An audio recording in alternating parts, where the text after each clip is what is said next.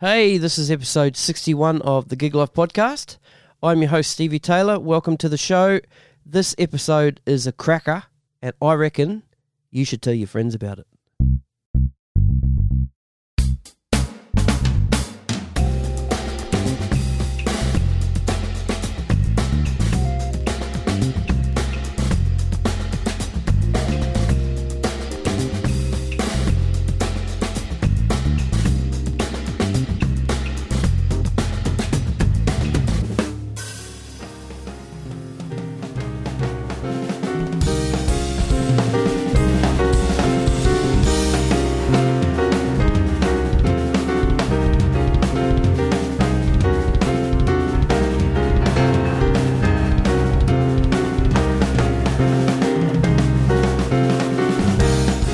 My guest today is Australian drumming great Gordon Rytmeister.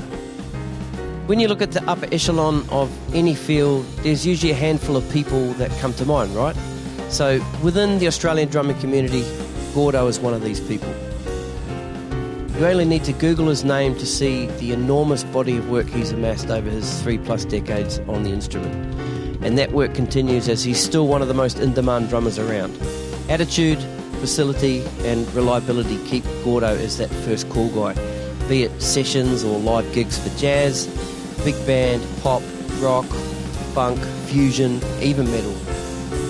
We got together a wee while back and talked for over 4 hours about his career, music, drumming. For me, it was a real lesson in Australian music and drumming history taking place in my own home, and I feel very, very lucky for that. Due to the length of this, I've had to break it up into 2 parts, with this being part 1 and part 2 will follow soon. So let's get into it. Ladies and gentlemen, I'm thrilled to give you part 1 of the Gig Life podcast with Gordon Rytmeister. Cheers.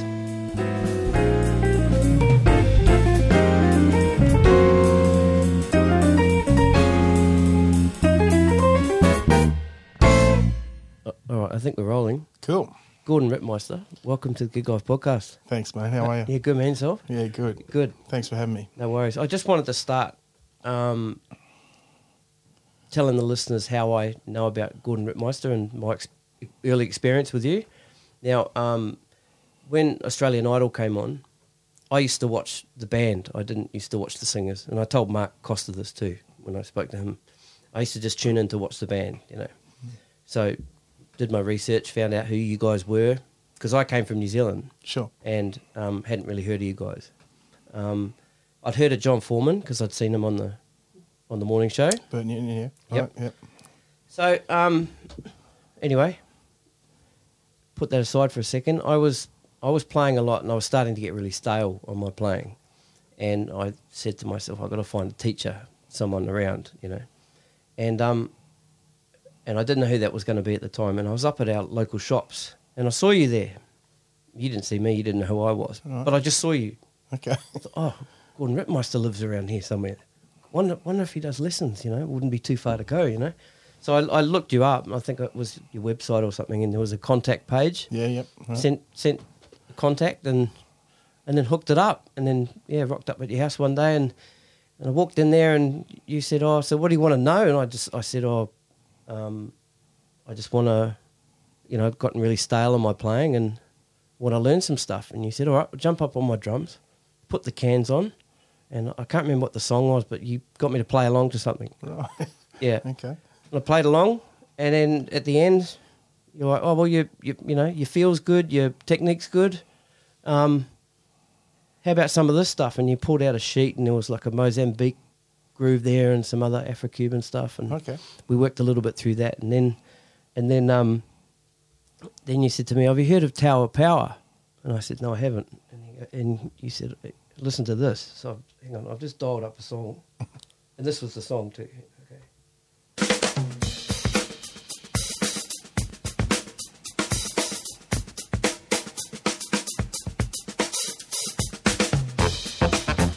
Right, so you played me that. There's 4 bars in funk, right? Yeah. And you got up on your drums and you played that. Oh, and really? it fucking floored me, eh? Okay. Yeah. And I went, fuck, all right, cool.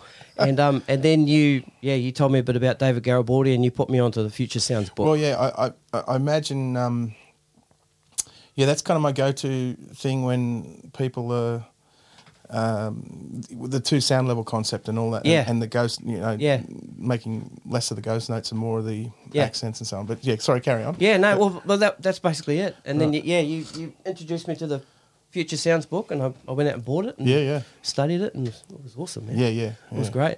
And then there was one other time I went back, might have been a year later, 2 years later.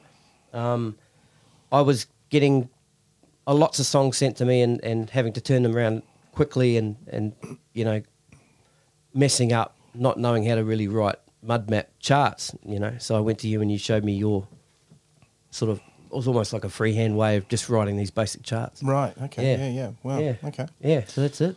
Excellent. Well, it's good that you got something. I sure did, yeah. That's cool. Yeah, man. So, look, what's a week in the life of Gordon Rytmeister these days? Let's just talk about this week, and then we'll go back to sort of early days, This week's a funny week. I mean, it's always different. I'm about to go into a month of chaos, actually.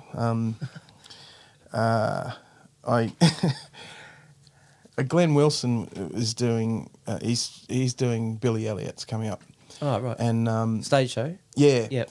But he's on. He's currently on West Side Story, and he couldn't do the first month of Billy Elliot. Like something happened and the dates. I don't know. The dates got changed. So Michael has a party. Called me and said, "Look, would you be interested in doing a month on the show?" And I've never done a show before. Oh, you haven't? No, not a. No, oh, right. Not a proper. Like the closest thing I got was playing with Tom Burlinson doing his Frank Sinatra thing. Right. Which is, I suppose it's a show, but it was a concert of Sinatra music with a monologue. Of, right. him sort of telling the Sinatra story. Right. That's another story, but. Yep. So so I said, yeah, right. I'll do that. And so this show's like this, like 8 shows a week, I think it is. 2 shows Wednesday, Thursday, Friday, 2 shows Saturday, 2 shows Sunday. Well, how many is that? Anyway, whatever. I can't. Whatever it is. Yeah. But I've managed somehow to fill up every day in between with stuff. Going down to James Morrison's school in Mount Gambier for like a Monday and Tuesday, so that you got to get up at sort of like it's a 6 or 7 o'clock flight or whatever, right, to Melbourne, then fly to Mount Gambier, do 2 days of teaching, and fly back that night on the Tuesday night to do 2 shows on the Wednesday, and then it happens on one of the Thursdays I've got gig in the day. It's just man. Chaos, like crazy. That, must be a little bit like the old days, isn't it? Well, yeah, it really is, and I'm sort of I'm hoping my body can handle it because I kind of actually it's funny because I can do some physical work around the house and really kind of strain myself these days. Yep. And I kind of worry, but then I sit down the drums and nothing hurts because I've just been doing it so long, I guess. Yeah, it's right. just, it all... That was something I was going to ask you about, but later too. Right, yeah. Injuries. Yeah, well... Yeah, and how you sort of maintain yourself. And well, maintain, with this stuff. He's pointing at his bottle of Pepsi Max. Yeah, that's right. While I'm drinking my Carlton Draft. This episode was brought... No, I'm just kidding. Well, I could just about own half the company. Yeah, right. Yeah. But yeah, so,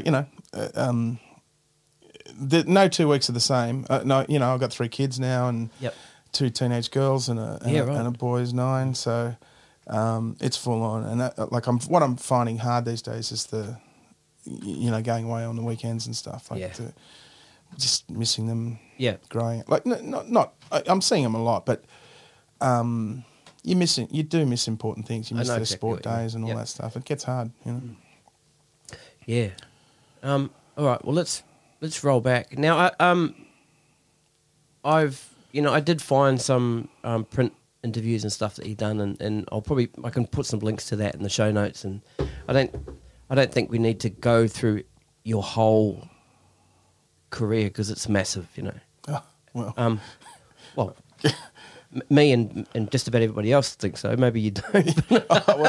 Yeah. I sort of think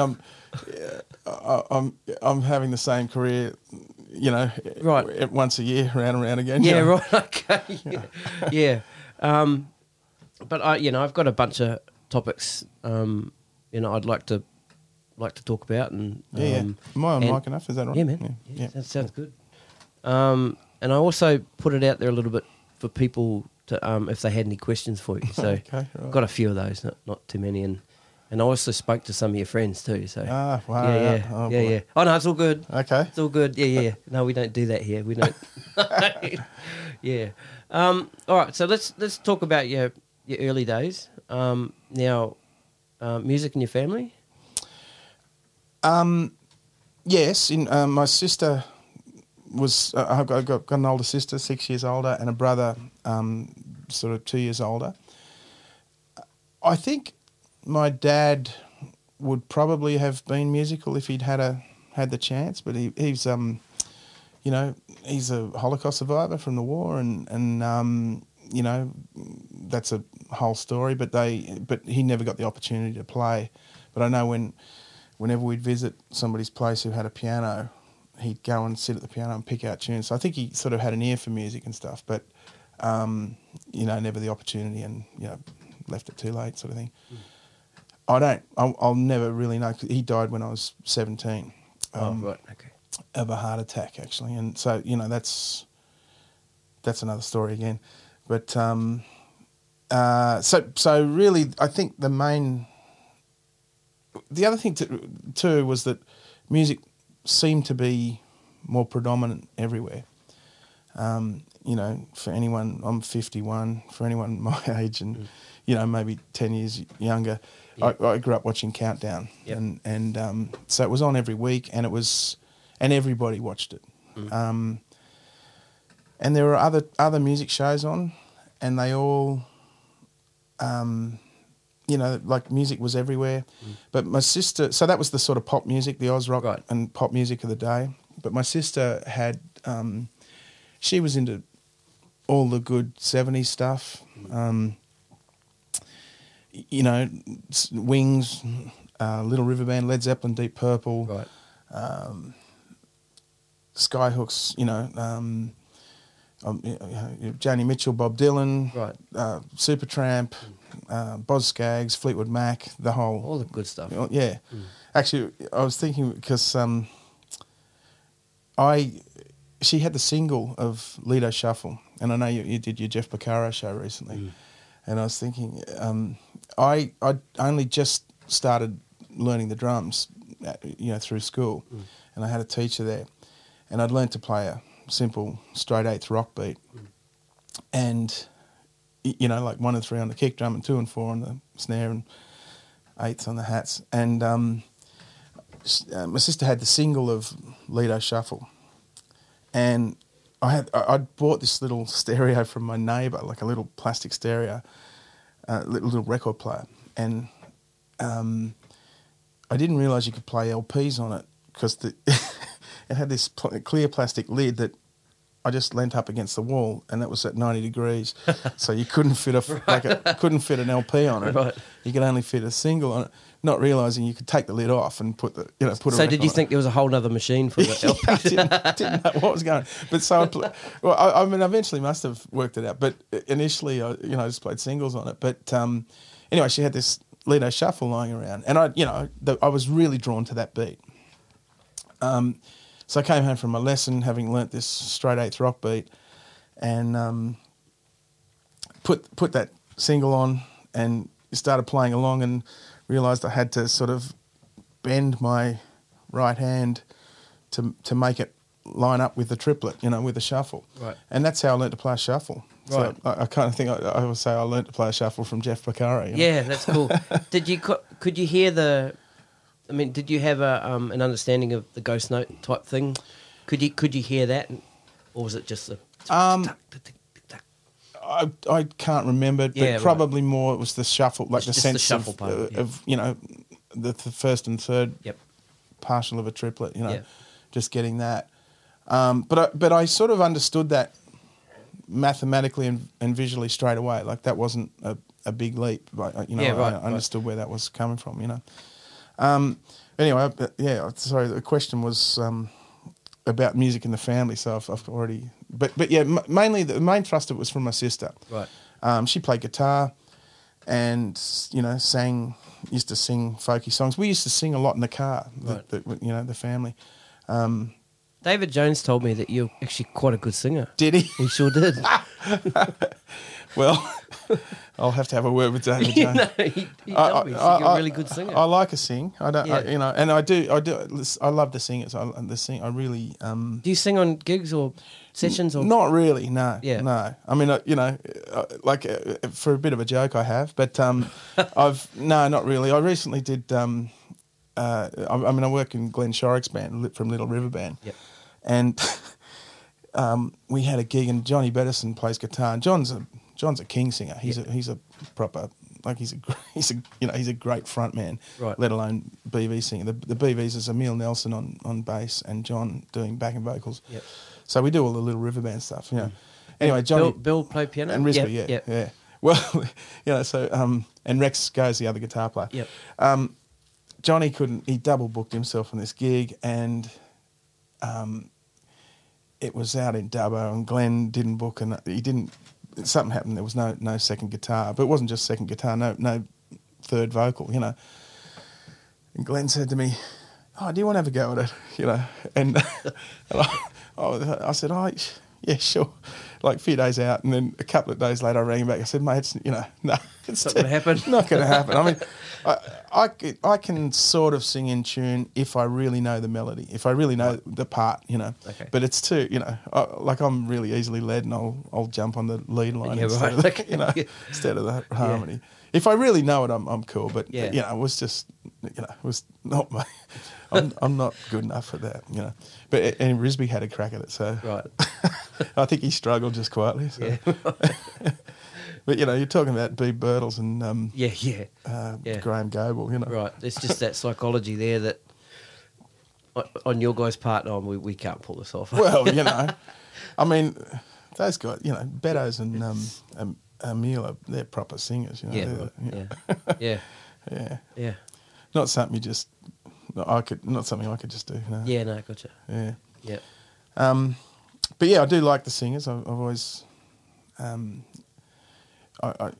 turned on by great, Donny Hathaway and Stevie Wonder. Good one. Yeah. We were listening to Shaka Khan with my daughter on the way back from dancing tonight. Aretha, Sinatra. I love Sinatra. Right. I like. Yeah. Any of the modern day singers? Look, I'm one of my sort of standard joke lines is I'm basically about 10 or 15 years behind whatever's going on. Right, okay. During the 80s, when I was in high school and everyone was listening to the stuff, I was into Led Zeppelin. That's when I discovered John Bonham. Although, as I say, my sister had the Led Zeppelin record, so I was familiar with that music, but I started playing the drums when I got to year 7. Yep. In high school, and by that time my sister had moved out of the house, I think she moved out that year. But I sort of, so I'd sort of lost contact with Led Zeppelin in a way when she moved out. But once I started playing the drums, I put on one of her records, having worked out that I could play the LPs, and and Bonham just blew me away. So was Bonham the guy that made you say, "I want to play drums"? No, okay. No, I'd already started playing drums. No, the thing I was always attracted to the drums. Okay. There are a couple of things. There's a guy in my primary school who was later in my high school. There's an older guy called Paul Smith, and he played the drums. And I remember in the primary school, he was probably 4 or 5 years ahead of me. We had a variety concert, whatever, and he got up and did a drum solo at this variety concert, right. and that stayed with me for years, Okay. And then he was sort of he would have been my sister's year or maybe a year younger, but when she was in high school, they did a musical which was written by one of the students, and it was a rock musical. And I went along and saw that, and they had the band set up to the right of the stage. And I remember I didn't know what happened on stage all night. I was just staring at the drummer all night, staring at Paul. It was Paul Smith, you know. So, and that was, you know, I would have been still in primary school. Right. So I always sort of dug the drums. And then when I got to high school, there was an opportunity to learn them through the school. They had, you know, teachers coming in and doing that. And I think it was $2 for a class lesson sort of thing. Right. And I signed up and, you know, really ran with it. You know, I loved it. And my first teacher was a guy called Mauro Ruby. And he was great. He's I think he lives in LA now. But he was fantastic. He played traditional grip and he gave us, you know, rudiments and reading rhythms and some rock beats, you know, like a great start, you know, foundation. A little bit of everything. Yeah. Kept it interesting. But, you know, I have to say, sorry, what was your most recent question? Don't worry about the questions, I don't think, because we'll end up bouncing around. And yeah, well, I can ramble, you know. Yeah, I guess the first question was just to you know, how you started out and then you sort of went to Bonham, and I think I asked you, was Bonham your... That's right, yeah. Well, no, I'd heard Bonham because of... But not... I'd heard him before playing the drums and, you know, I mean, I can remember... I mean, in my street, it was like Led Zeppelin and Status Quo were, you know, the big things everybody was into. And I remember, you know, the beginning of Black Dog and like that. I mean, the fourth Led Zeppelin album was, you know, that had a big impact on me before I played the drums. You know, like I really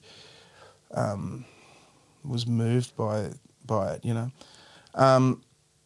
So I started playing the drums in Year 7 with this guy, Mauro Ruby, and I signed up for the school band and all that sort of stuff.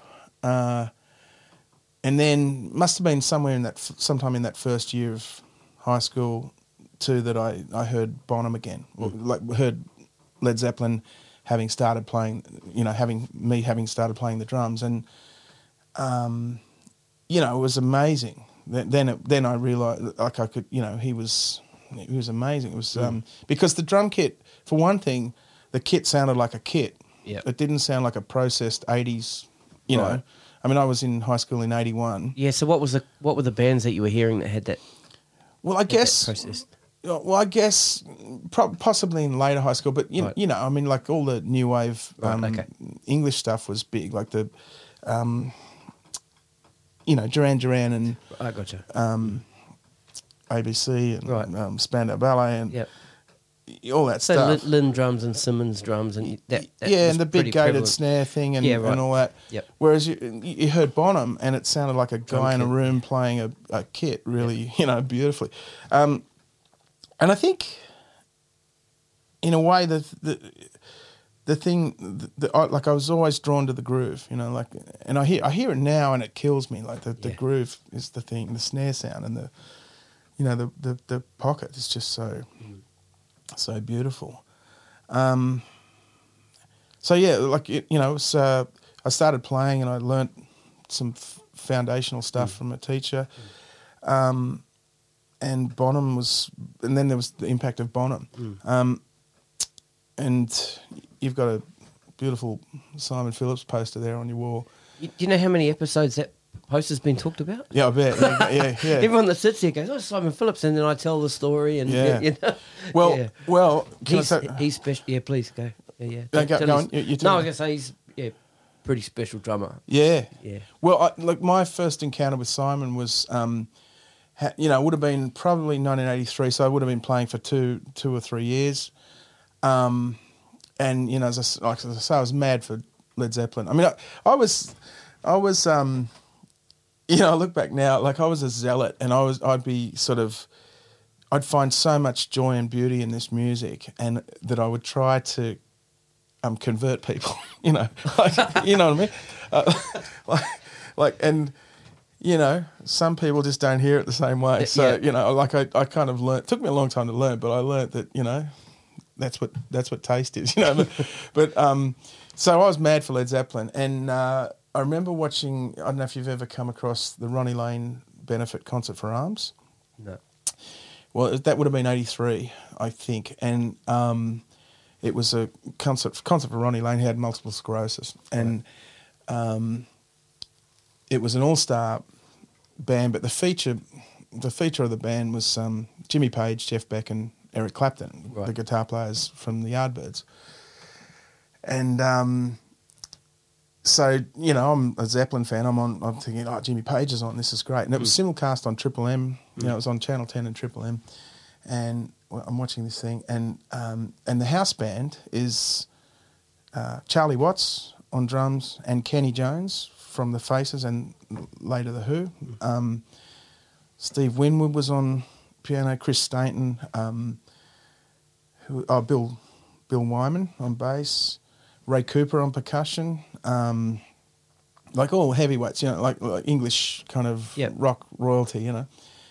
And they're playing with Eric Clapton, and then Jeff Beck comes on, and he's got this guy on drums, you know, with the double bass drum, Tama Art Star, you know, with the big power toms and the wood grain finish. Is it sort of the brownie royal, like a mahogany kind of beautiful, you know. And because I had the Tama catalogue, and that was the kind of cool drum, the cool kit, yeah. And this cat playing the drums, Simon Phillips, and I was just absolutely floored because I'd never heard kind of pocket like that. Like he played, they play the pump, you know, that Jeff Beck tune, and it's the first beat we all learnt. It's 1 and 3 on the kick drum, 2 and 4 on the snare, and 8s on the hat. But I'd never heard it played like that, and just had so much kind of grease and groove, you know. And then they played a bunch of other tunes, which I later went on to, you know. But they played Lead Boots and Star Cycle, Hi Ho Silver Lining, like great shuffle. But that was my introduction to Simon, and I remember just like every time he'd come on screen, I'd have this rush of excitement, like to you know, see him play the drums, let alone hear him, you know. It was just, he was incredible. I'd never seen anything or heard anything like it, you know. So that he had a big impact on me, Simon. You know? Yeah, my first experience with Simon was my friend lent me his first instructional video. Yep. Where he played the stuff off his Protocol album. Yeah. He had the headband on, the Tama track pants. Yeah, right. You know. See, that just blew me away. Yeah, right. Well, I still think of that as pretty new, and I mean, I think of the Pete Townshend's White City album as sort of new, recent. Yeah. That's 1985, man. Yeah, you know, because I was sort of right in there, and I mean, Give Blood. Fuck. Yeah. Because Pino's playing bass on that. Yeah. That's a killer track. Yeah, and Face to Face. Face to Face. Yeah. That's also got I don't know how to pronounce his name, Mark Brzezinski from Big Countries on a couple of tracks on that too. Right. It plays great. But yeah, Simon, you know, I mean, I went out and got everything I could. Well, and this is a little routine I tell students about, you know, like from that experience, I saw this Simon on the Ronnie Lane benefit concert. I went into town. There was a shop in town called Utopia Records. It was the home of heavy metal. Right. But they were kind of guitar-y type cats in there, you know. And I went in there and, you know, I lived at Ryde, grew up in Ryde. I caught the bus in, went in there in Martin Place, I think, or downstairs in some joint in Martin Place. I went down, asked them about Jeff Beck, because I don't know how I worked it out, but the song The Pump came off this record, There and Back. And they must have had it in a catalogue or something. I saw this There and Back. Because on the Ronnie Lane benefit concert, there's a guy wearing a There and Back T-shirt. I put 2 and 2 together and went, and I ordered this album. It was an import, you know. It's probably $30 back in the 80s, you know. Yep. Which is big money for a kid in high school. It took, you know, a couple of months to come in. They ring you up. You know, I caught the bus back into town, go in and get this record and put it on. And, you know, I loved it. That's a cracking record. And Simon's really young. It's got Space Boogie on it, you know, the shuffle in 7, double bass drum shuffle. It's got this thing called El Becco, which is a great kind of rocking thing. Another great tune called Too Much to Lose. Like really great, great writing and great playing and really of its time too. Like a fantastic, record.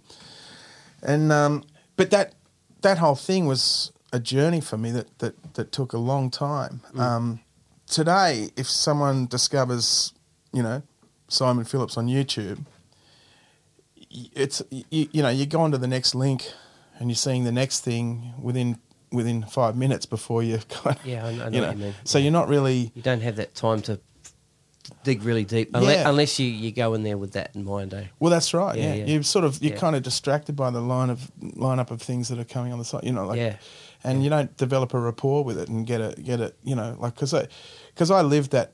I had it on VHS, that concert, and played it over and over again. Bored my friends to tears with it. Because I couldn't, they were all listening to Culture Club and Duran Duran. Or probably Cold Chisel and Midnight Oil. But I'm listening to this sort of English fusion. See, once I'd watched that tape, I don't know how many times I watched it, and then one day I was just going through Mum and Dad's record collection, and I pulled out this Art Garfunkel record, and there's the song called "Miss You Nights," and I was looking at the notes and it says drums Simon Phillips, and I went, is it the same Simon Phillips? Obviously, there's no internet to go and have a look. Don't know how I found out, but I found that it was actually him, and it's a very simple groove that he plays on it, and it's kind of like, oh, what's he doing there, And at his clinic a few years ago at Canterbury Leagues Club, I got to ask a question, right? And I said, oh, thanks, hey, thanks for coming. It was great to see you. Now you played on a track called "Miss You Nights" on Art Garfunkel. Do you remember that session? And he goes, oh, man, I was doing lots of sessions that day. And he goes, but I do remember, I said, the producer was a real asshole because he remembers that. And the producer was trying to get him to position his snare drum on like a really, really tight angle because that's what he'd seen or something. Oh, that's what he remembered about that session. Wow. Yeah, no, yeah. So it was... Well, it's good to know that stuff happens to him too. Yeah, of course, yeah.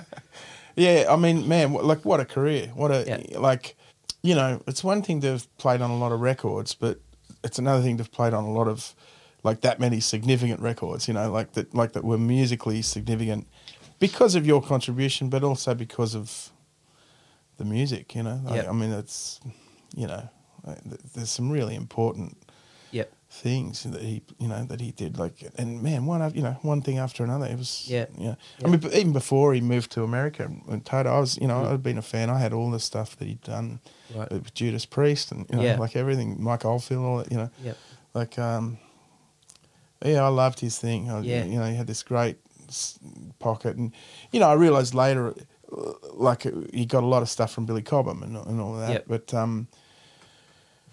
that was another fortunate thing that happened for me. Was in high school was that I had this teacher who was just the industrial arts teacher. Happened to be what they call our form patron, the guy who looked after our year at school, and he was a music enthusiast, and he was a sound guy as well. And he used to go and do sound gigs and stuff. But he was the first guy. He was a kind of hi-fi, nut, and he was the first guy to have a CD player, right?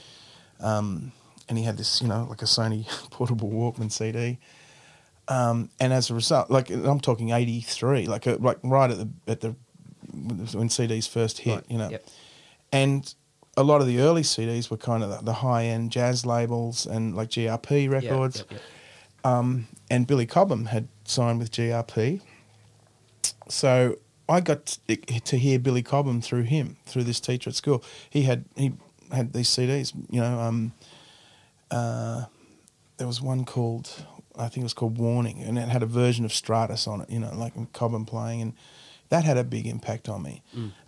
He also, GRP was Chick Corea Electric Band, and so I heard, just by being in the right place at the right time, I got exposed to Dave Weckl when he hit with Chick in 1985 when it happened, not really understanding it, but I heard it, you know, and I was affected by it, you know, and that was just by virtue of this teacher having these records. He also had, you know, stuff with Jack DeJohnette and a lot of things with Steve Gadd. In fact, I heard Steve Gadd first through him. The other thing he had was a laser disc, the sort of size of a LP. Yep. A laser disc, which never really took off here, but it was big in Japan. And there were two concerts he had on. He had a number of concerts, but amongst them were the Simon and Garfunkel in Central Park. Oh yeah. Which is still, I got to tell you, brings me to tears. Like I'm just so moved by that Steve Gadd. That live version of 50 Ways to Leave Your Lover. 50 Ways, all of it. I mean, you know, like Mrs. Robinson, like the thing they get going on that, like, you know, it's Anthony Jackson, Eric Gale, Richard T. It's those cats, man, and they played a certain way at that time that was so funky and so together and so deep, simple but deep, and you know, I mean, I say that now. I didn't. I mean, I felt it, but I didn't know what was going on. I understand. You know? Yeah. But funnily enough, the other one I was talking about that he had was a Grover Washington DVD. I don't know if you've seen that one, which is the same rhythm section. Oh, right. Steve Gadd, Anthony Jackson, Ralph McDonald on percussion, and that thing's killing. Like, it's, you know, but when with those guys playing, it's really meaningful, you know, it's really incredibly deep. You know, the pocket, for me, it was really, really something. And I hear that now, knowing, you know, a lot more, hopefully, but it still gets me. I know what you're saying. You know. Yeah.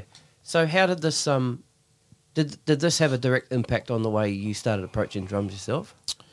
Yeah, yeah, absolutely. I was sort of, well, for one thing, you know, I grew up, as I said, like watching Countdown and with all that 70s rock stuff from my sister, and I guess like jazz was not on the radar at all, but hearing, you know, going from sort of John Bonham to Simon Phillips, that was sort of, you know, there were fusion elements in Simon, particularly with Jeff Beck, and then Steve Gadd. Right. Steve Gadd, you know, is, you know, it's like he comes out of jazz. He's a jazz guy. It was kind of a foot and a bridge into jazz. Yeah. And then the other thing that happened too was I got exposed to David Jones, you know. Right. And still am, you know, really taken with David because, you know, he had this, he was so virtuosic and like, you know, I mean, it's an interesting thing. Like if you just want to talk about facility on the drums, all the cats, Dave Weckl and Steve Smith and various others have gone and seen Freddie Gruber. Right. And, you know, he's a kind of movement guy who, you know, as I say, was mates with Buddy Rich, and I've spoken to Weckl about him because he was a real character. He's not with us anymore, but he was a real character, and he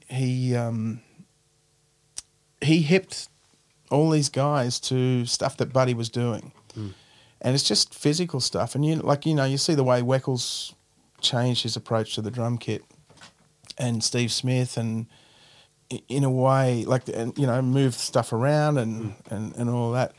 Well, Davy Jones was onto that right from the beginning. You know, he was onto that. He had it all going down. You know, so the actual physical part of playing the drums, he had, you know, covered in this sort of Buddy Rich way. You know, right.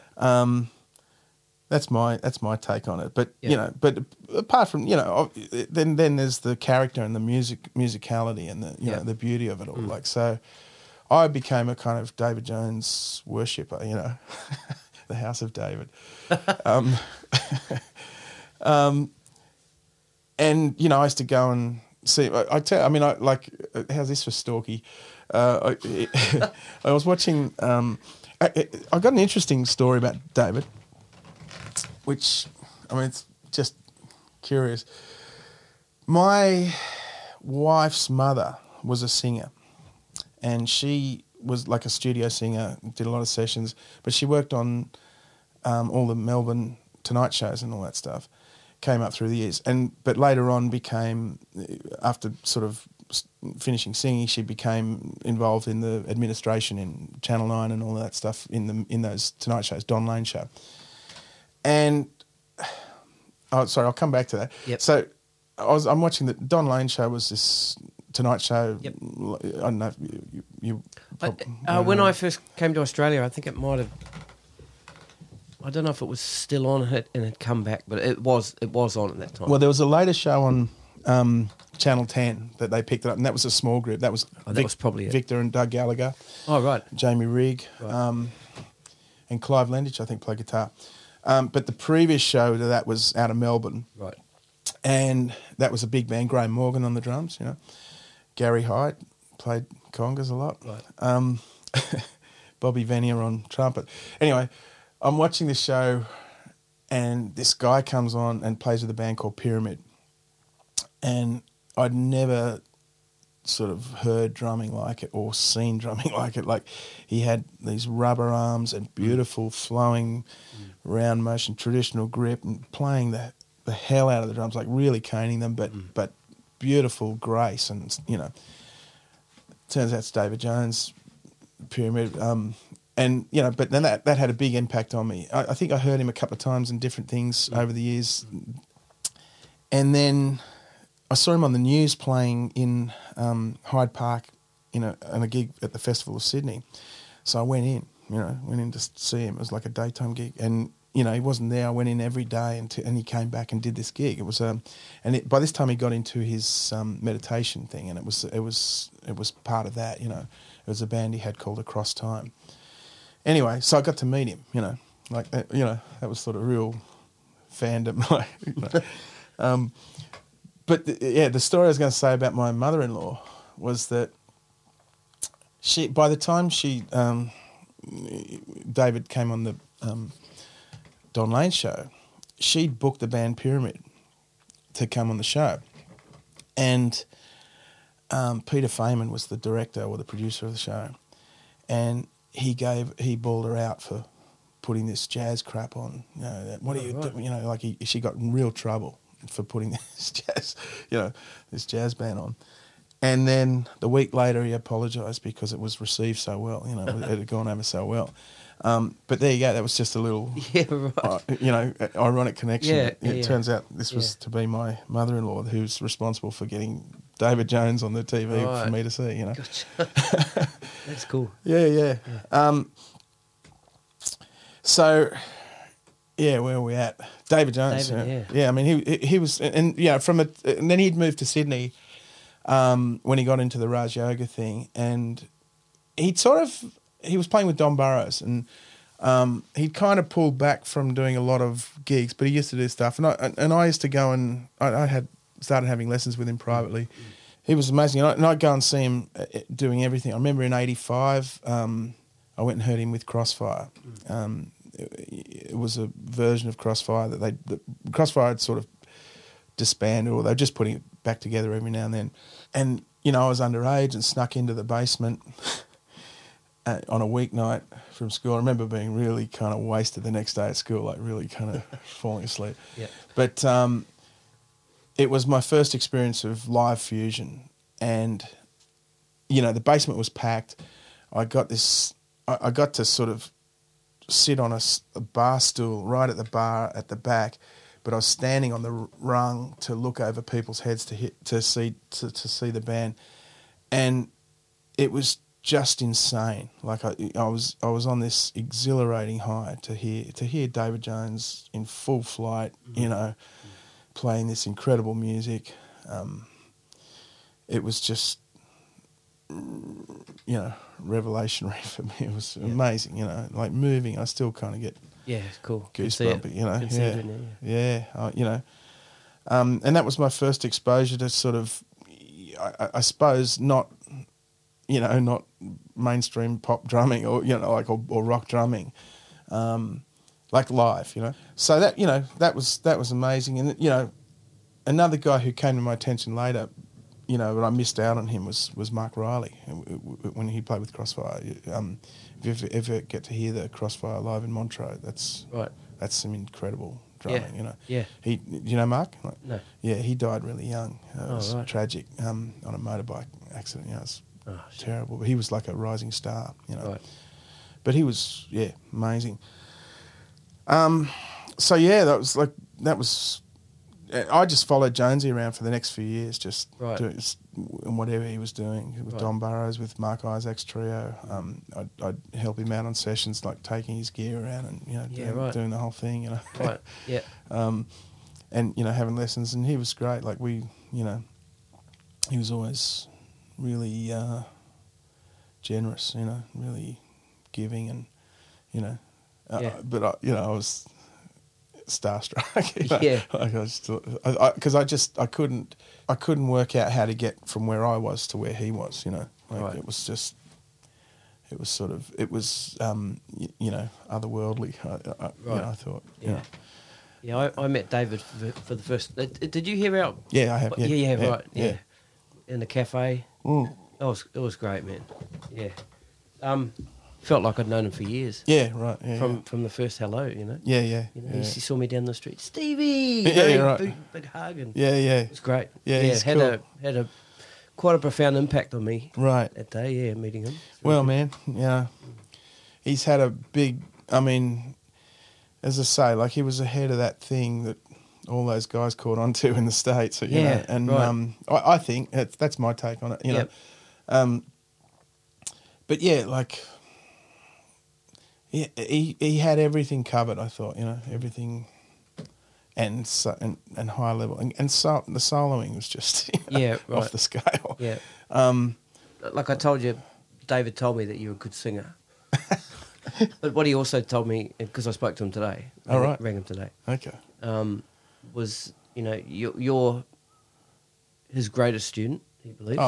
Wow. That you're not just a drummer, but just like a true full musician. Oh, that's sweet. That's lovely, man. I mean, Yeah, you're one of his favourite people. Oh, man, that's so lovely. I mean, and he said that what he would show you, you would then go away and deeply research that thing he showed you. So when you came back to him on that thing, it was on another level. Yeah, that's another thing he said. That's lovely. I mean, I was just in awe. So if he told me to put my hand on the stave, I would have done it. So cool. On the flame, open flame. I mean, and I mean, still to this day, like I hear him play, and it's just so unique too. I mean, I suppose I didn't realise, because it became so like everything to me. I didn't realise how unique it was in a way. Like, but I do, like, I stand back now and see it in context, and I see how individual. Because I just thought, well, that's the way you should play the drums, isn't it? So great, I mean, I'm like that. I get affected by anything good. I'll want to gravitate to that. But yeah, I mean, David was for a good 10 years. I really just chased him down, and that's cool. Wanted to know more. I was very hungry. Yeah. But go on. Yeah, and he started throwing some gigs your way and that kind of thing, and you ended up with the Don Burrows gig. Yeah, that's right. Yeah. I mean, I was really fortunate. When I left school, I should actually. There's one thing just before I kind of get into that. Like the one pivotal thing that did happen to me at school. So I had this guy, Mauro Ruby, was my original teacher, and then he left, and a guy called Rob Grosser came along, and he continued the same stuff. He's great drummer. He's a nice guy. I ran into him a few years ago at Threadbow, and he's a really great. He used to play with Boss, that band Boss, right. And then after Rob, the teacher at the school they got was a guy called John Costa, Mark Costa's dad, and. Whereas Rob and Mauro were, I guess, more kind of rock guys, like in a way. John was he was an older cat, and he'd come out of big bands. He was actually a big Louis Bellson guy, but Buddy Rich Louis Bellson, but he really dug Louis, you know. And he, I tell this story to my students, but you know, so it was a different perspective on things. And you know, I was kind of the hotshot guy at school and playing in the bands and stuff. But you know, I played in the school bands, but I could read rhythms and drum beats, you know, snare drum parts and so on. But when it came time to keeping my place in a drum chart, I never bothered, because you know, the stuff we were playing in the school band, you hear it once and you go, okay, right. like I'll come up with something better than that anyway. You know, that's how, you know, the arrogance of youth. But you know, that's how I felt. So I never really learnt to read charts back then. So anyway, like properly. So then I got this guy John Costa, and he was a big band guy, and he used to run a big band. He'd stopped playing by this stage because he had an injury, but he used to run this big band. And he said to me, "Come down and have a play with the big band," you know. So I go down. It was at West Leagues, I think, in you know, wherever that is. Mum took me down, you know, like set up my drums, you know, a little Maxwell kid, I think it was. And I go down there, and he's putting up Thad Jones charts and you know, Count Basie sort of stuff, and I absolutely blew it. You know, I was like nowhere near it. I was playing through the stops, you know, kept playing at the end of the song. Like, didn't know the idiom, didn't know how to swing. Wasn't really, you know, like it was a tragic, you know, humiliating experience. And there was sort of like semi-pros in this band. It wasn't a professional band, but it was. Was Mark playing with his dad at that stage? Right. No. I didn't meet Mark for another few years. Okay. You know, but at this point, he and his dad had a falling out. You know, no, actually not at that point, but later on. So yeah, it was a bit weird, but you know, so it was this humiliating thing, you know, and so from that experience until my lesson the following week, I went through the whole gamut of emotions, from going, well, you know, I don't want to play this old time crap anyway, to finally coming around by the time I got to my lesson to saying, well, you know, if I'm going to do this, I need to work out, I need to learn how to do that, you know. So it was a real wake-up call. And I think for me, the pivotal moment that made me pursue it in a way to become a professional rather than just a kind of glorified rock guy, you know, right. To do it properly, you know. Gotcha. So, you know, those things, while they're devastating at the time, it was great. A great experience in the long run. Yeah. So that was the thing. But so I'm really grateful to John for doing that, putting me in that. And I'm sure he knew what he was doing too. I'm sure it wasn't, you know, he was kind of. It wasn't meant to be easy. Probably a lesson you needed to. Oh yeah. Yeah. Well, yeah, absolutely. Yeah. So then I basically finished high school and took a year off. As I said before, my dad had died, and so I was pretty in a weird place anyway. Like, it was sudden, as far as we knew then. Although, you know, he was overweight and he smoked, so, you know, like, we know a lot more about that now. But so yeah, I was in. It was at the end of year 11 when he died. So I finished school, and I sort of was in a daze for that whole next year, really, next few years, I suppose. But after leaving year 12, I had my HSC and all that, and I came from, like, the family was fairly, you know, like, I suppose, sort of like, we were all expected to go to uni and get a profession and. You know, be kind of responsible citizens, you know. So the idea of being a musician, you know, I may as well have said, you know, I want to be an astronaut. It was that remote an idea concept, you know. Although I do remember I did get a gig, it would have been in year 11. Sorry, was that expected of you to have done that, or that's just how you... Oh, no, I think it was expected. I think it was there. I mean, yeah... like I quite like drawing. I was sort of interested in architecture and all that.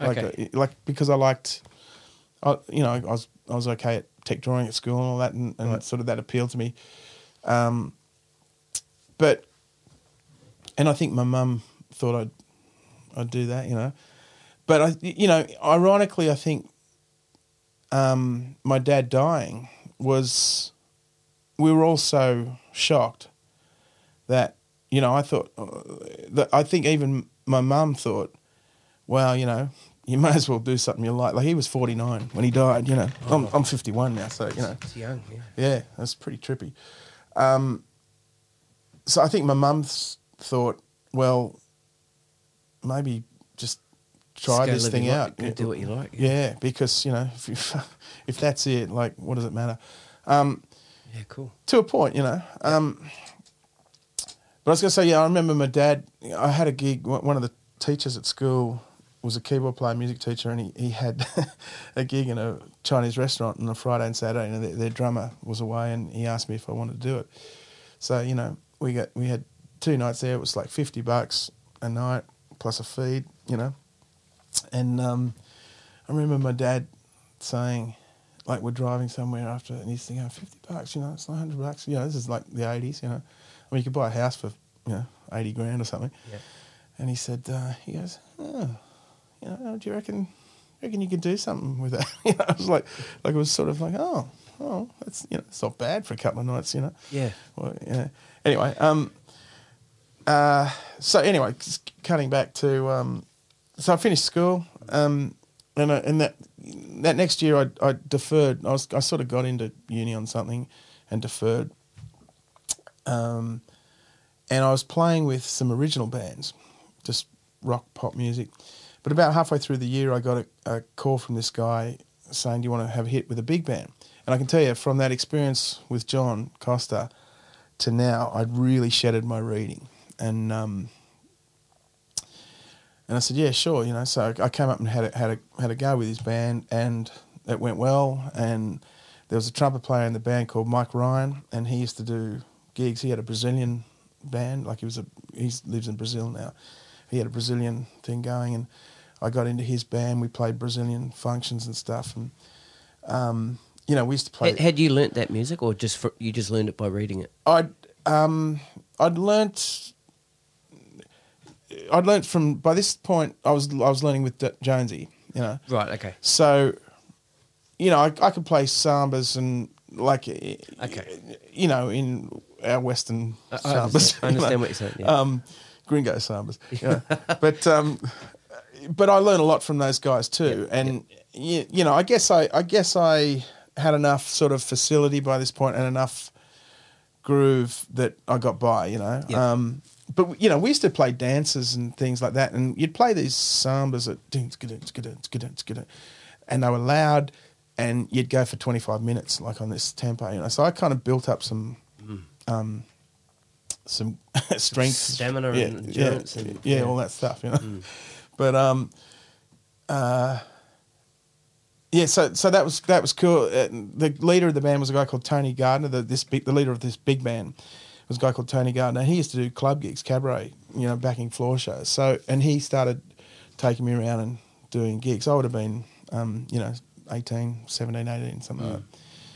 And, you know, go and do these floor shows. And, you know, like, people would sort of turn their nose up at a lot of floor shows, but I really dug that at the time, because it was this, I was kind of being professional and going in and making something of these things. And, you know, I wasn't jaded and didn't yet like thinking, oh, this is, you know, daggy Tom Jones stuff. It was like, oh, cool, look, you know, Delilah, wow, you know, like, you know, but, you know, and so that was fun, like, you know, it was great fun for me. But so by the end of that year, I'd sort of moved out of the pop bands. I mean, I sort of can't remember how that. I kind of just moving into playing more like professional, getting money for gigs, like doing this these shows, and then I went to the con to study, which was, you know, at the time the only place you could study the drum kit at a tertiary level in Sydney. It was just way before AIM or JMC or any of those other places, and the con. Well, there were two things about the con. One was that Jonesy was there. So I thought, great, I get free lessons, weekly lessons free.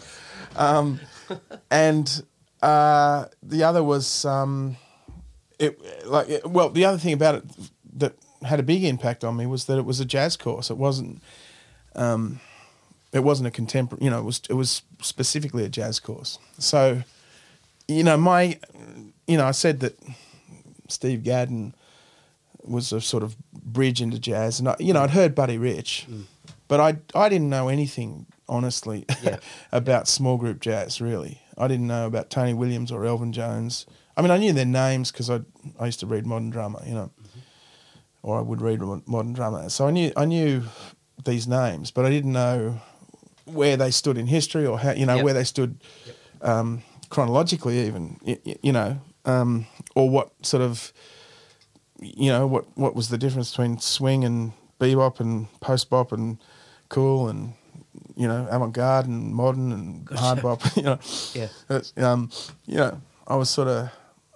It was really green, so I got into the con and, I auditioned, just got in by the skin of my teeth that, I had to play a bit of piano and know some chords. And I actually, I remember, it was a few years ago now, but I just out of the blue it occurred to me, because Jonesy was in the audition, right? So that it was Don Burrows, might have been Craig. Well, Craig Scott played with me on the bass. Might have been George Gold. I can't remember who else was that. It was Don Burrows, maybe George and David, plus Craig on the bass. And, we were playing different styles. You had to play brushes and, swing beat and all that. And at one point, Jonesy said, play some funk, So, and that was kind of my bag, So I played him a funk beat. And it was only years later, and I mean 15, 20 years later, it dawned on me, he was throwing me a bone there. He was he was throwing me a lifeline. I was like, man, your swings suck, but show him some funk, maybe they'll get out of trouble. So even though Don was not a funk guy, he was not a big fan of the backbeat, but there was Jones. He helped me out. That was beautiful. Cool. And I sent him this text in the middle of the night somewhere, saying, I just realised, what you did for me. Yeah. But, I got to study with David for a couple of years, and I got really exposed to jazz, and I got to learn to like it, to love it, in fact, because it wasn't a sound that I would naturally gravitated to. No, not coming from Zeppelin and... Yeah. Or mainstream pop, it's just, major chords and like going to this sort of... and I didn't understand what, how the soloing worked and all that. I remember going to see Bernie McGann at the Suit Plus during high school, and, he... it was Stewie Spear on the drums, so I'm really... Do you know Stewie? No. Great drummer. He was in Max Merritt and the Meteors. Oh, right. So... Okay. But he was a great old school, no chops, but incredible ride cymbal beat, swinging beat. You know. By that stage, he was getting on by that stage, and he could barely walk, But he sounded great, but I didn't get it, I didn't understand. Bernie's blowing over the changes, and I was thinking, what's they're scrambling eggs up there. I don't know what's going on. So, it was a foreign sound. So, but going to the jazz course hit me till actually I've stolen that phrase from Wayne Shorter. Right. Yeah. Am I rambling too long? No, man. Right, okay. Yeah. I mean, we haven't got out of the 80s yet, so it's all good. Yeah. Yeah, I've got all night, man. I'm not working tomorrow. So. Yeah, cool. Well, I can tell you what happened to me at the con. So I think cool. Well, we were talking about the con and how you've sort of now know what all these different types of jazz were, and you're really starting to like it. Yeah, yeah. Well, I really, I remember an interview with Sting, seeing this interview with Sting where he talked about jazz and said, it didn't appeal to him either. I recognise that, and he said, I knew that studying it would be good for me, and I think I knew that, so I kind of forced myself through that initial, resistance. But you ended up loving it. Yeah, I mean, I really, and I mean, I didn't get loose playing. You know, like people talk about Alan Turnbull, and you know, I was coming out of David Jones and this slick, clean, beautiful, you know, articulate thing, and there's Alan playing, you know, fast and clever, but like cluttery, you know, this sort of thing. And I didn't understand it. Now I look at it and I go, wow, that's just gorgeous. It's just a beautiful thing. Gotcha. Like, but at the time I was like, oh, you know, or Elvin for that matter. It's like, oh, his triplets don't line up, you know. It's like, you know, it was like, that's illegal, you know. That's to quote Andy Gander. That's right. That's a Gander. He was my next thing was Gander, discovering Gander, you know. Yep. Because didn't he fill in for Dave? Yeah, that's right. Yeah, exactly. Yeah, he. I mean, I'd met Andy. Funnily enough, at a David Jones gig. It was a thing that he did. He put on with his Raj Yoga people. It was called a Million Minutes of Peace. And it was this concert at the Seymour Centre, and I snuck in there, helping Jonesy. Did you pay to go to any of David Jones's gigs? Is that what you stuck into everything? Oh, absolutely. I was working, man. I was setting his tubs up. Oh, that's right. There you go. Yeah. Actually, no. I think I did pay. This thing was sold out, if I recall, and I can't remember how. But anyway, I'm backstage, and I heard Andy Gander with Steve Hunter's band, but interestingly, they played a ballad. It was this concert was a Million Minutes a piece, and they came on, did one song, and it was this ballad, and it was beautiful. It's a thing called Farewell, which Steve recorded on his home base album with Andy. You know, it was beautiful, but Andy came up. I was just like a nerdy guy, you know, school guy sitting on the side of the stage, and he came up and said, "Hi, I'm Andy," you know, and he introduced himself. So that was the first time we met.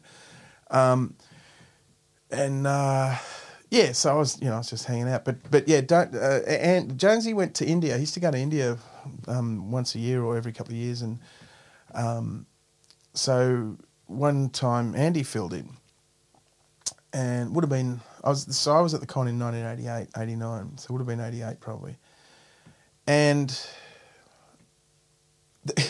there were a lot of jazz Nazis at the con, you know, like, and as I say, like I was, I can imagine. Yeah, but particularly in those days, they were sort of, you know, these kids out of school, and they jazz was the thing, and they were all into it, and I hadn't, you know, I'd gone to the I'm loosening up here, man. It's good. Yeah, I'd gone to the.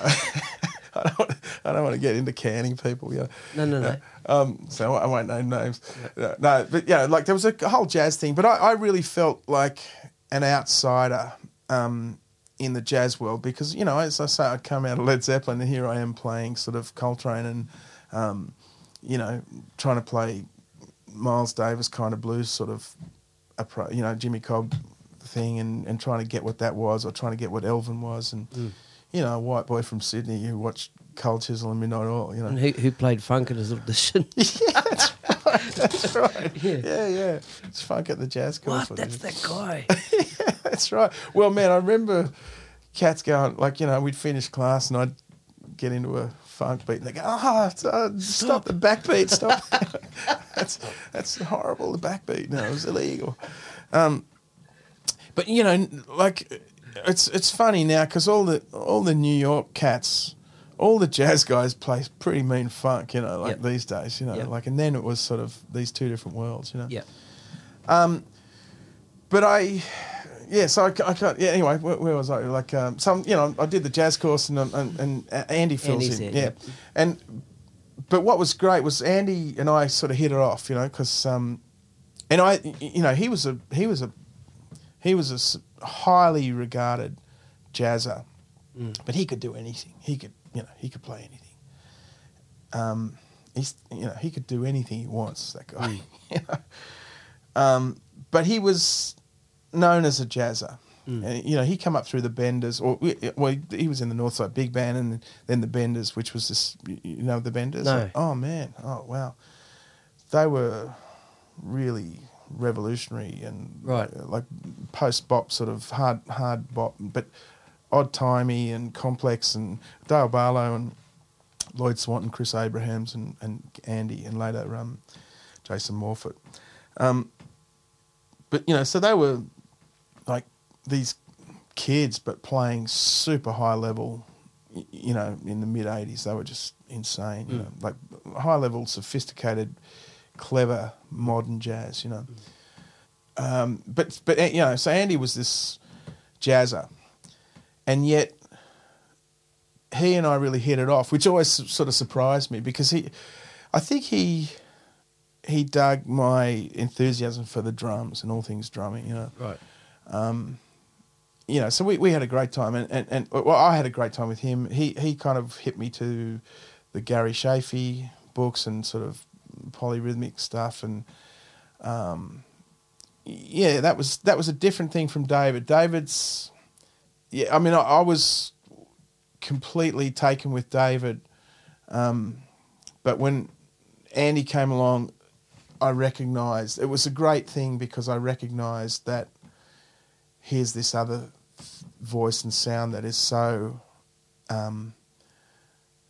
equally high level, but completely different. Yeah. And that was a great thing. Yep. I should also say there were other guys at the time. Like I was a big fan of Mark Meyer. Do you know Mark? No, I don't. Really? Okay. I must be old.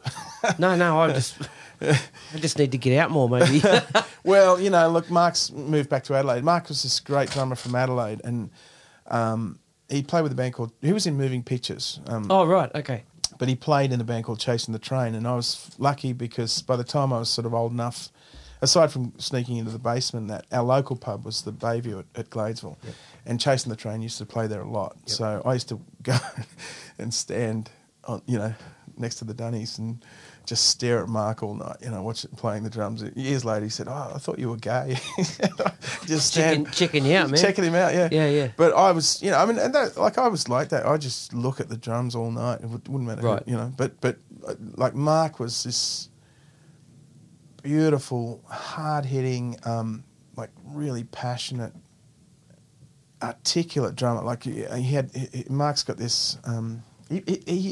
Nothing he plays is sort of particularly complex or not understandable, but and it's the stuff that most people can play, but he just plays it with this conviction and beautiful, unique touch and time. Like he's a time machine. It's beautiful. Like I think a lot of people actually say that about you. Oh well. I mean, apart from the stuff that people can't understand you play because you can play some, but I mean. Well, that's lovely, but I mean, I'd say that's something I got from Mark. I got right, okay. I've got something from everybody. I've ripped everybody off. Yeah. Don't worry about that. But yeah, Mark would play. That's nice to know. But thanks. Sweet. But I think Mark would play these things, and it would just mean so much. Simple things that meant so much. And that's I love that. But I was sort of it was. That was more the rock sort of funk thing. Mark was a big little. They played a lot of Little Feat in that band. That was Mark was a big Richie Hayward guy. Yeah, right. Or they were a Little Featish type band. They played a lot of Little Feat stuff, and I dug Richie too. I got into Richie in later high school too, and funnily enough, it's sort of not hip to say it. Like everyone says, Little Feat after Lowell George wasn't the same, but I got into them after Lowell George had died, and.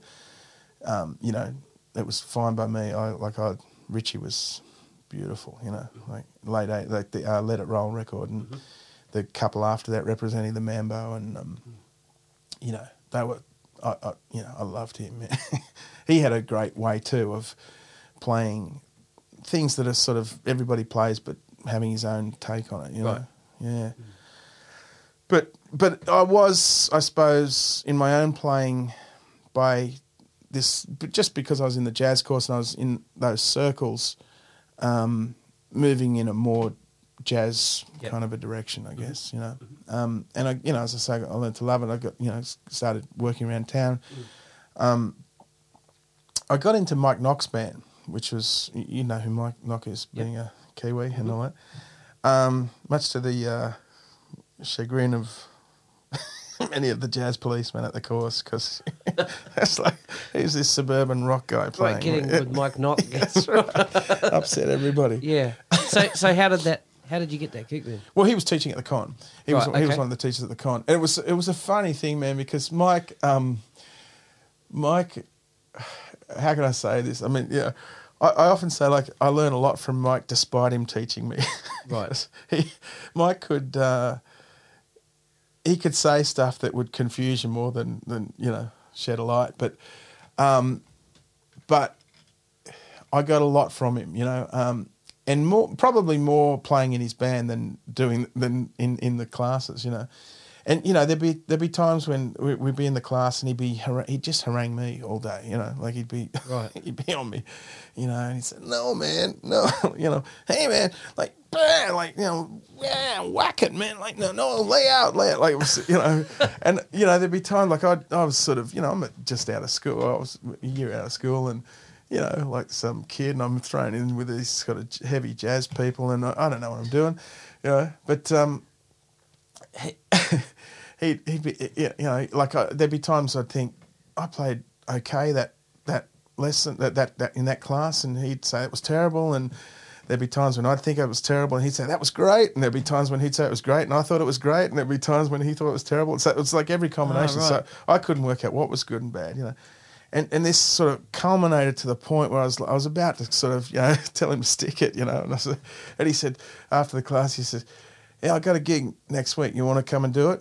So cool. and so I did this gig and then joined his band, and that was a cool band. Cameron Undy played the bass. Cameron, who runs the 505 now. Do you think he was testing you? Oh yeah, that's his thing, man. Right. So he was fucking with you on purpose. Yeah. Right. Yeah. Well, to a degree. I think I think he wanted something, but he didn't necessarily know how to say it. Okay. I don't think he's been mean. No, not being mean. Just testing you, making sure you're the guy. I don't know. I don't know. But I mean, I'm not the first. Like everybody's gone. Everyone who's played with Mike knows that thing. Right. But that was a great experience playing with him because it was sort of. That was modern jazz, and by this stage, I'd sort of, as I say, I kind of got my reading together for big band and stuff, and I was pretty confident with all that, where I was kind of getting cocky, I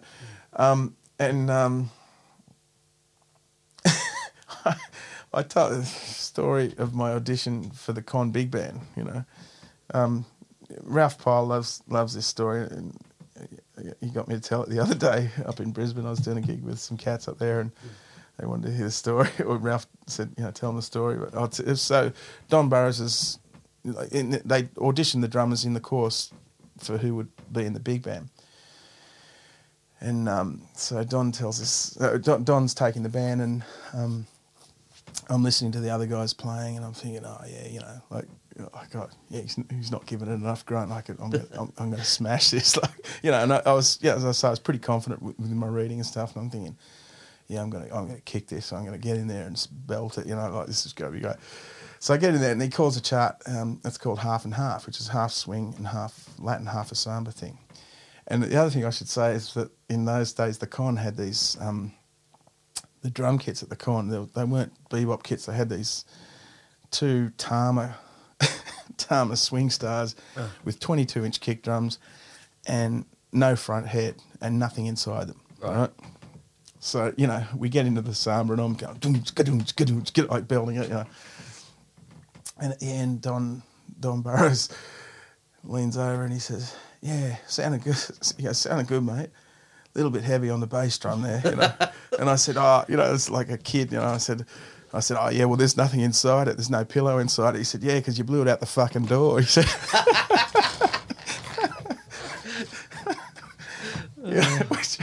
I've told Don that story in recent years. And we've got to get a laugh, Right. But, yeah, it's great. But anyway, where am I? I mean, I could just talk about the Con. Yeah. But I joined Mike Knox's band, and Gander had played in Mike's band before, and it was amazing. It was incredible. But that's the kind of jazz tradition, is to get some young cats in and then move on. Right. So but I learned a lot about modern jazz, because as I say, like I sort of played big band and swing, you know, and you know, and there's different types of big band as well, but I'm talking sort of Count Basie, you know, straight ahead, you know, that sort of thing.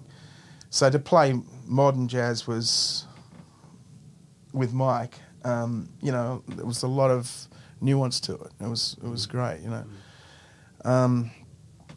I learned a lot from him. I learned a lot from Roger Frampton, who was there, who ended up being my father-in-law. Right. And Jonesy, and you know, and I met Gander, so it was a great thing. Mm. But once I'd finished the jazz course, I was really kind of working in that scene more than the pop scene, which was weird because I still, you know, I'd never left pop in my head, but I was just in that circle by that time. Right. By that time, and I got into the house band, the house trio at the Donborough Supper Club, which was Ray Aldridge and often Gary Holgate or Lloyd Swanton or Alex Hewitson on bass, and we used to back a lot of different acts and stuff and playing straight ahead. So that was, you know, a great experience playing small group mainstream jazz. Yep. So I was doing that. I was playing with Mike Knox's band. There's this great club at the time called the Blue Note, which wasn't affiliated with the Blue Note and probably these days would be sued for it, you know. Right. In King Street it was. There's a bunch of clubs. There was the Blue Note, the Real Ale Cafe and the Suit Plus, all, you know, 300 metres from each other. You Right. know? But the Blue Note was this great room, and Mike Knock had a gig there on, I think it was Wednesdays, and Andrew Spate had a bebop band there on Tuesdays, and the manager, who was a crook, you know, but he said to Andrew, "Can you bring us in something that's a bit more contemporary, fusiony, not fusion, but jazz, but not, you know, for a Thursday night." And so Andrew put this band together called Splatch, and Splatch was one of the tunes from a Miles Davis Tutu, from the Tutu record. And so it was me and Alex Hewitts and Marty Love, who recently tragically, away, man. That was wild. That's, you know, Marty played keys. Paul Thorne or Greg Thorne, depending on when you've met him. He changed his name. Oh, right. I think he was actually originally Paul, but when he came, he was in Kiwi. When he came here, he called himself Greg, and everyone called him Greg, and then he changed it back to Paul, which confused everybody. Spady on percussion Spady on saxophone, alto sax. I said everyone, Alex Hewitson, and Ben Butler on guitar. Ben's now in New York doing great things over there. And the singer was Erina Clark, who you would know, right? I assume all Kiwis know all the Kiwis. Barry Leaf, Erina. Yeah. And anyway, so we got this, you know, regular gig every Thursday night, and playing at the Blue Note. It was a great club, and the band was great. And we played the sort of latest Miles stuff from the 80s, the Tutu, and I don't know if might have even been before Amandla came out, but it was Tutu and Man with a Horn, those sort of things, and so the funk sort of hip hoppy Miles, and we played David Sanborn things and whatever, and then Erina would sing as well, so it was a great combination of this sort of instrumental fusion stuff and kind of that contemporary slick vocal music, you know, groove music. So whilst I was sort of working mainly in the jazz world, and I'm not sure if... No, it wasn't... So I'm working mainly in the jazz kind of thing, doing the house band at the Supper Club, Donborough Supper Club, playing with Splatch, playing with Mike Knock, filling in. I got some calls like back then filling in with James Morrison and even Don Burrows when David couldn't do it, and you know, and things for Andy, like Andy was, you know, he went out with Vince Jones, and so he'd throw me his stuff. So I was playing, you know, a lot of Spangalang straight ahead, you know. but anyway, but Erina's thing was kind of getting back to a backbeat, getting back to that. And because Erina was there, she was doing a lot of studio work at the time. All the kind of studio cats would come down and see the band. Right. And that kind of got me into that circle. Right. So I sort of,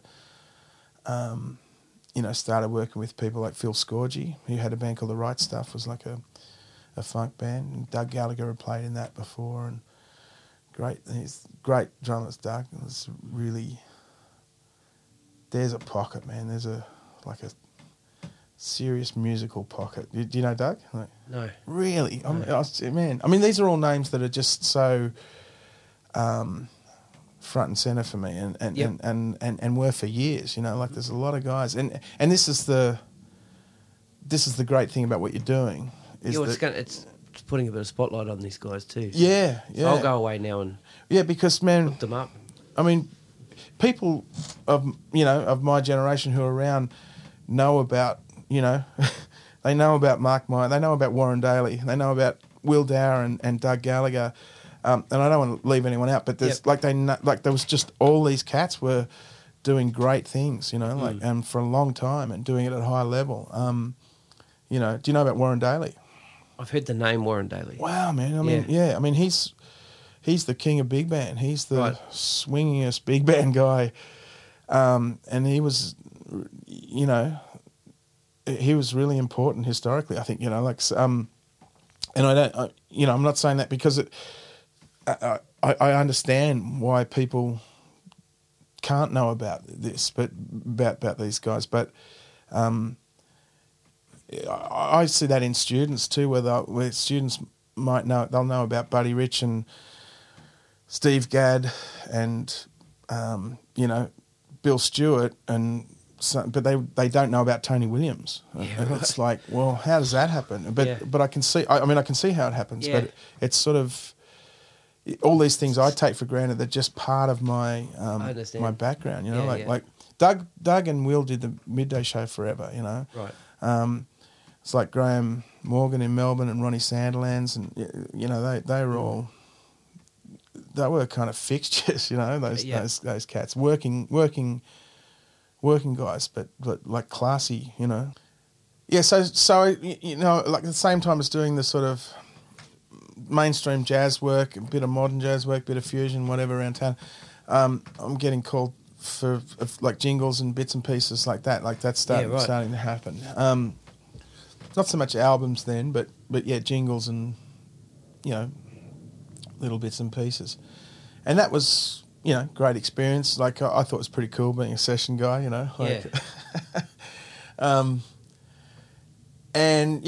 by the time which is talking like 1989. So by the 90s, I can't remember exactly when it happened, but probably around about 1990, early 1990, Jonesy left Don Burrows' band, and they offered me the gig. I'd sort of filled in a few times for David, and got the gig, which was amazing. Like I was how old would I have been? 20, 21 or something like, and through Don, I mean, like in a way it was sort of, I was touring at a comfortable level from out the gate. Like he was doing things comfortably. We were staying in nice places and everything was smooth and run well. I was getting paid well. I blew a lot of money on CDs, I can tell you. Right. Like, man, I used to get paid and go down to Birdland Records and drop $500 on records, kids wouldn't understand that now. It's like, right. What do you mean you paid? Got a $50 iTunes card. Yeah, that's right. I just spend it all on one session. Yeah. So I was listening to a lot of music and getting right into a lot of music, and so started working with Don, and so touring with Don in those early 90s, and we went, did a lot of a bit of international stuff. Went to New Zealand, and did run with. We did a couple of gigs on our own, but then did a run with Louis Belson and Anita O'Day, and Bill Stewart was there with John Schofield and all that. So I kind of saw some cool stuff, and got to have dinner with Louis Belson, which was amazing. He's the gentleman everyone says he was. Did a lot of touring with Don, and he didn't tour that hard though. So like you might do sort of 6 nights somewhere and then nothing for a month, and then a couple of nights in town, and then the next month you do a couple, like a 2-nighter and a 4-nighter or something. So there's a bit of that, and that was cool. I was sort of earning proper money and still living at home. I was kind of everything was pretty easy. Yeah, that's right. Yeah. And I was right into the drums. I was just mad for it, and music. I was just soaking everything up. And I did that for the next couple of years, and then I started. I remember, Hamish Stewart there's another drummer, man. Hamish, Yep. Have you interviewed Hamish? Not yet. Yeah, man. Yep. I mean, when we used to do the Supper Club, I remember seeing him. I used to be in the house band in the Supper Club with Ray, and I remember seeing they used to have 2 bands a night, and Hamo would play. He'd come in after us and play with Erina Clark in Erina's band. And I remember hearing him one night with Mark Costa on the bass, and man, it was so deep. Like, like that was a groove. And Hamish was doing everything at the time. He was everywhere, and so was John Watson. You know about Watto? Oh yeah, yeah. So I've recently connected with Watto on Facebook. Great, yeah. I ran into him a couple of months ago in Adelaide. He was in good form, man. Yeah. He's a cracker too. But Hamish, really, the sort of working guys, and I'm talking about not in the jazz scene necessarily, but the working cats around town was Hamish and Watto in the late 80s, early 90s. Right. I mean, Gander was doing a lot more in the jazz scene. That was the other thing that happened with Gander, was that he moved to Melbourne to do Steve Vizard. Right. Which left a big hole for me. Yeah, right. Awesome. Like in Sydney. Like, he and I had become really good friends, and although, I was in awe of him. Right. But, we were good mates. But, yeah, he'd moved to Melbourne and was doing Vizard. I think he did that.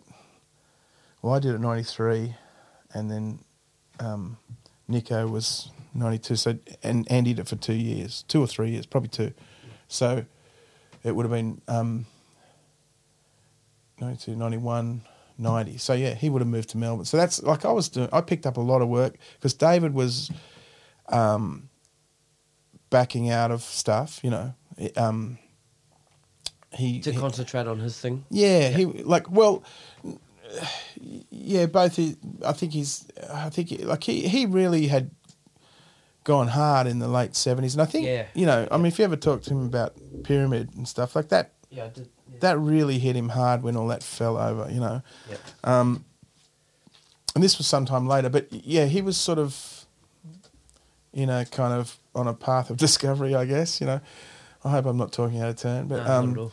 Yeah, so he was pulling back from a lot of stuff, and just picking and choosing things he wanted to do artistically, and he was a great working drummer, like Virgil Donati, like they were great sort of, just notwithstanding the technique and the artistic thing that they both had all along, and then developed further. They were great, tradesman drummers too. Like they could go and read anything and do the right thing. They were classy cats. They are classy cats, I should say.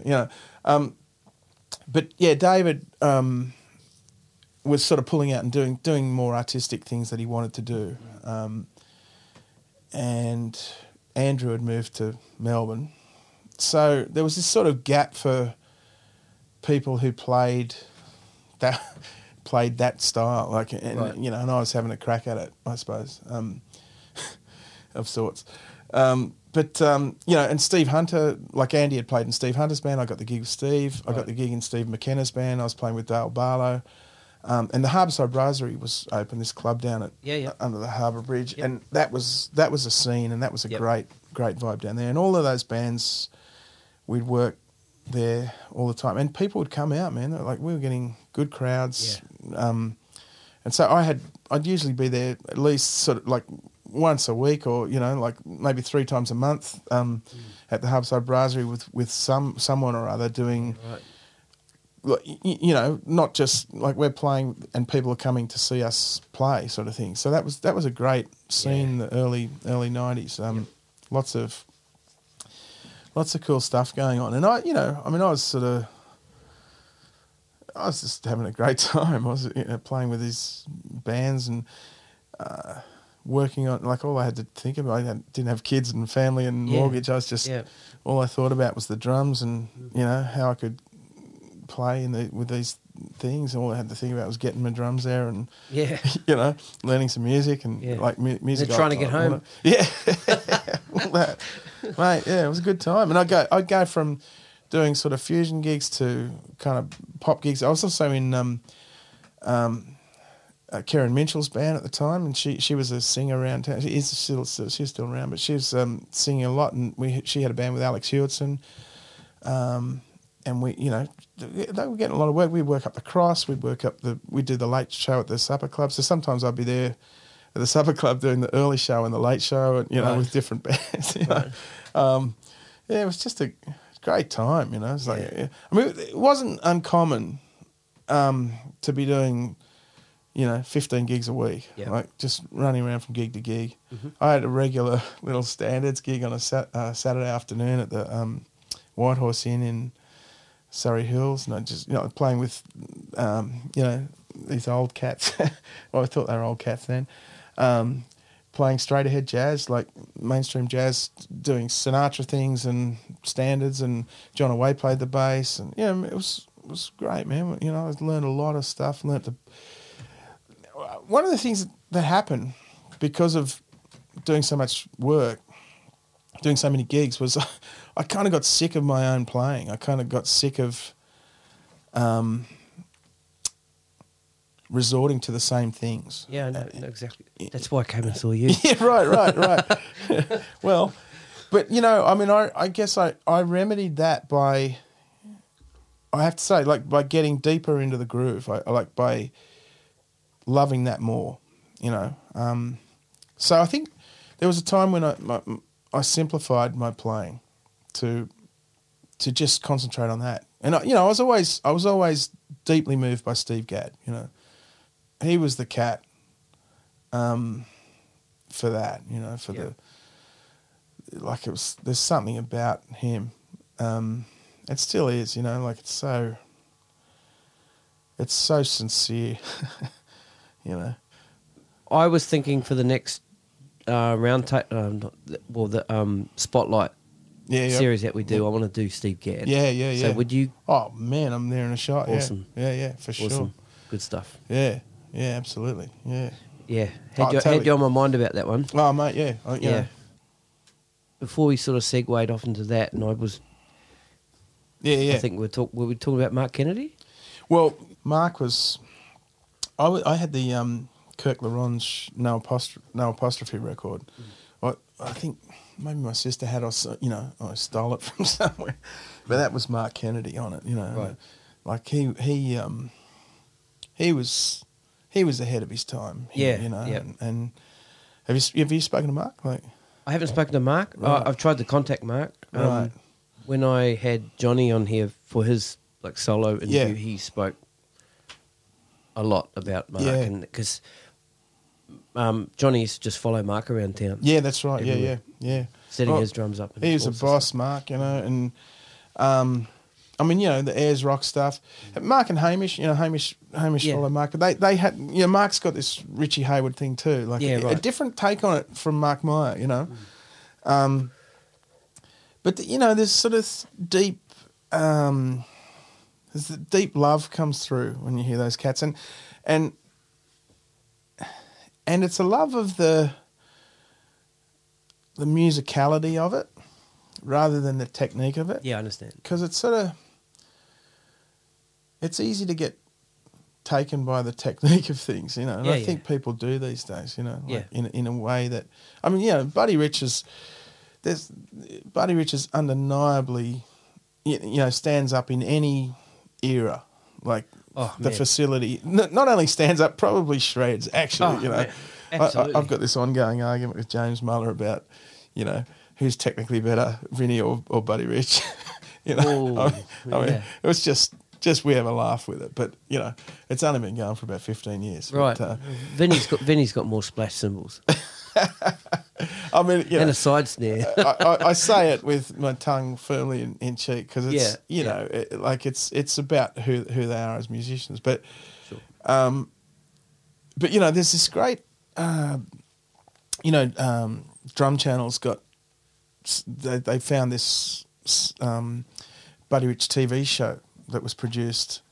He did a show with guests and stuff, and they're all jazz people like Ella Fitzgerald and Lionel Hampton and really? All that. And they found the tapes. It was never aired, and they found it and put it out on DVD.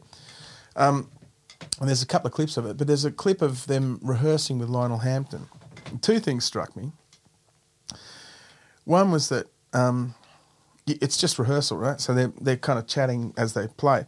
One was that Lionel plays this solo, and there's nothing extraneous in it. It's just a beautiful line, making all the changes, melodic, you know, swinging through this line in a logical, like as if it was a written solo, but it's not. He's just mucking around. He's just sort of chatting and playing this beautiful thing. That was one thing. The other thing is that Buddy's playing time, and he's not. It's not. There's no soloing in this clip. It's not. It's just Buddy playing time, and it's the deepest, swingingest, drivingest, you know, grooviest swinging time. You know, and like I know James Morrison's good friends with Jeff Hamilton, you know, and Jeff Hamilton worked a lot with Ray Brown, and he said to Ray, "So who was the best drummer you ever played with? You know, who had the best groove?" And he said, "Well, Buddy Rich." And he said, "Not the Buddy Rich you know, as in the show chops guy, but just for time and pocket, like playing swinging time, there was nothing like it, you know."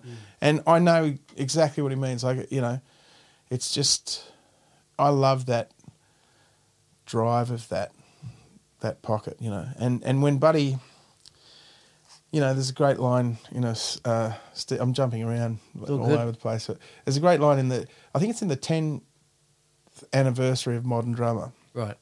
Which again, I still think of as recent, but it's got to be 1988.